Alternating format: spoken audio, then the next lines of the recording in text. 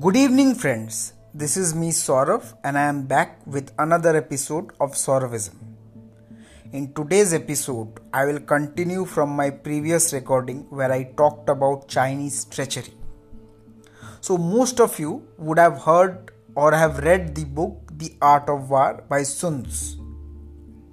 There is a very nice quote by Sun Tzu which says that always appear weak when you are strong and always appear strong when weak. So the way the different propaganda outlets of China are reacting after the skirmish at Galwan Valley, it shows that the Indian army really gave a good old thrashing to the People's Liberation Army. In the last episode, I talked about how Indian army is battle hardened. But there is also a big difference between the Indian army and the People's Liberation Army. First of all, the Indian army defends the territory of India and ensures all its citizens are at peace. India is not an expansionary country which tries to usurp land of other countries. We defend our territory and ensure no one intrudes into our territory. The concept is completely separate in case of China. The People's Liberation Army is not an army to protect China. It is an army set up to protect the Chinese Communist Party. So that is a big difference. Also, China is an expansionary power. It tries to claim whatever it sees as its own. World over knew Chinese intentions but did not react because who would try to uncouple themselves or decouple themselves from the Chinese manufacturing cycle? So when China said everything under South China Sea is theirs, there was tension, but many countries did not stand up. A few did, but now even America understands how wrong they were, and there are now 3 aircraft carriers patrolling the South China Sea. You see, the Chinese are a very ancient civilization, much like the Indian civilization. And they have come up with something known as the 9-dash line. This 9-dash line allows the Chinese government to stake claim on territories which they think are historically theirs. Quite funny.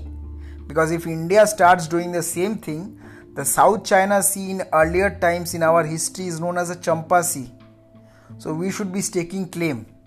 Even South China, starting from Yunnan, has Ganesha statues. So should we stake claim over South China? So these historical claims are funny. But one thing I have realized is that the Chinese mind is very complex. But they have a very simple concept.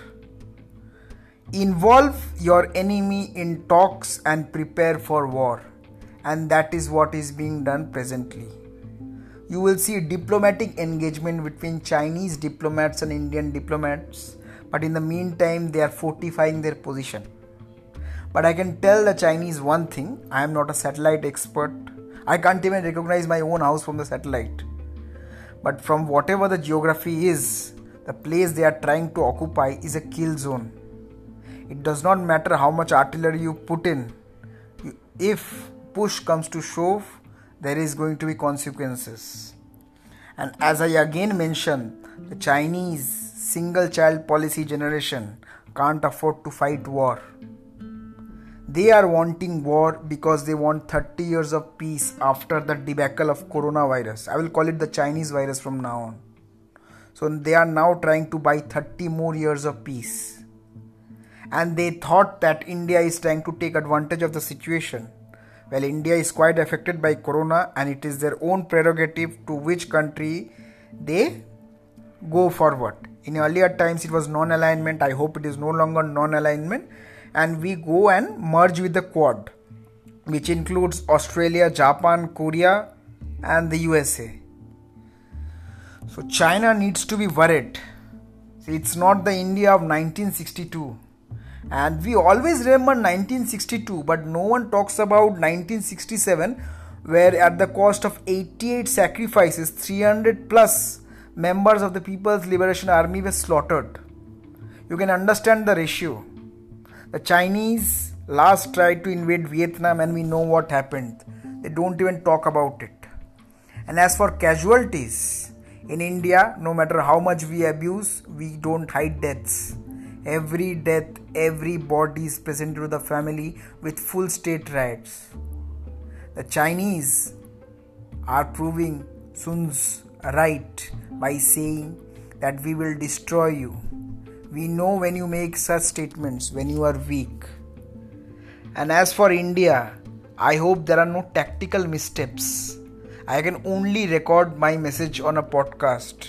I am neither in the military nor in the opinion building section.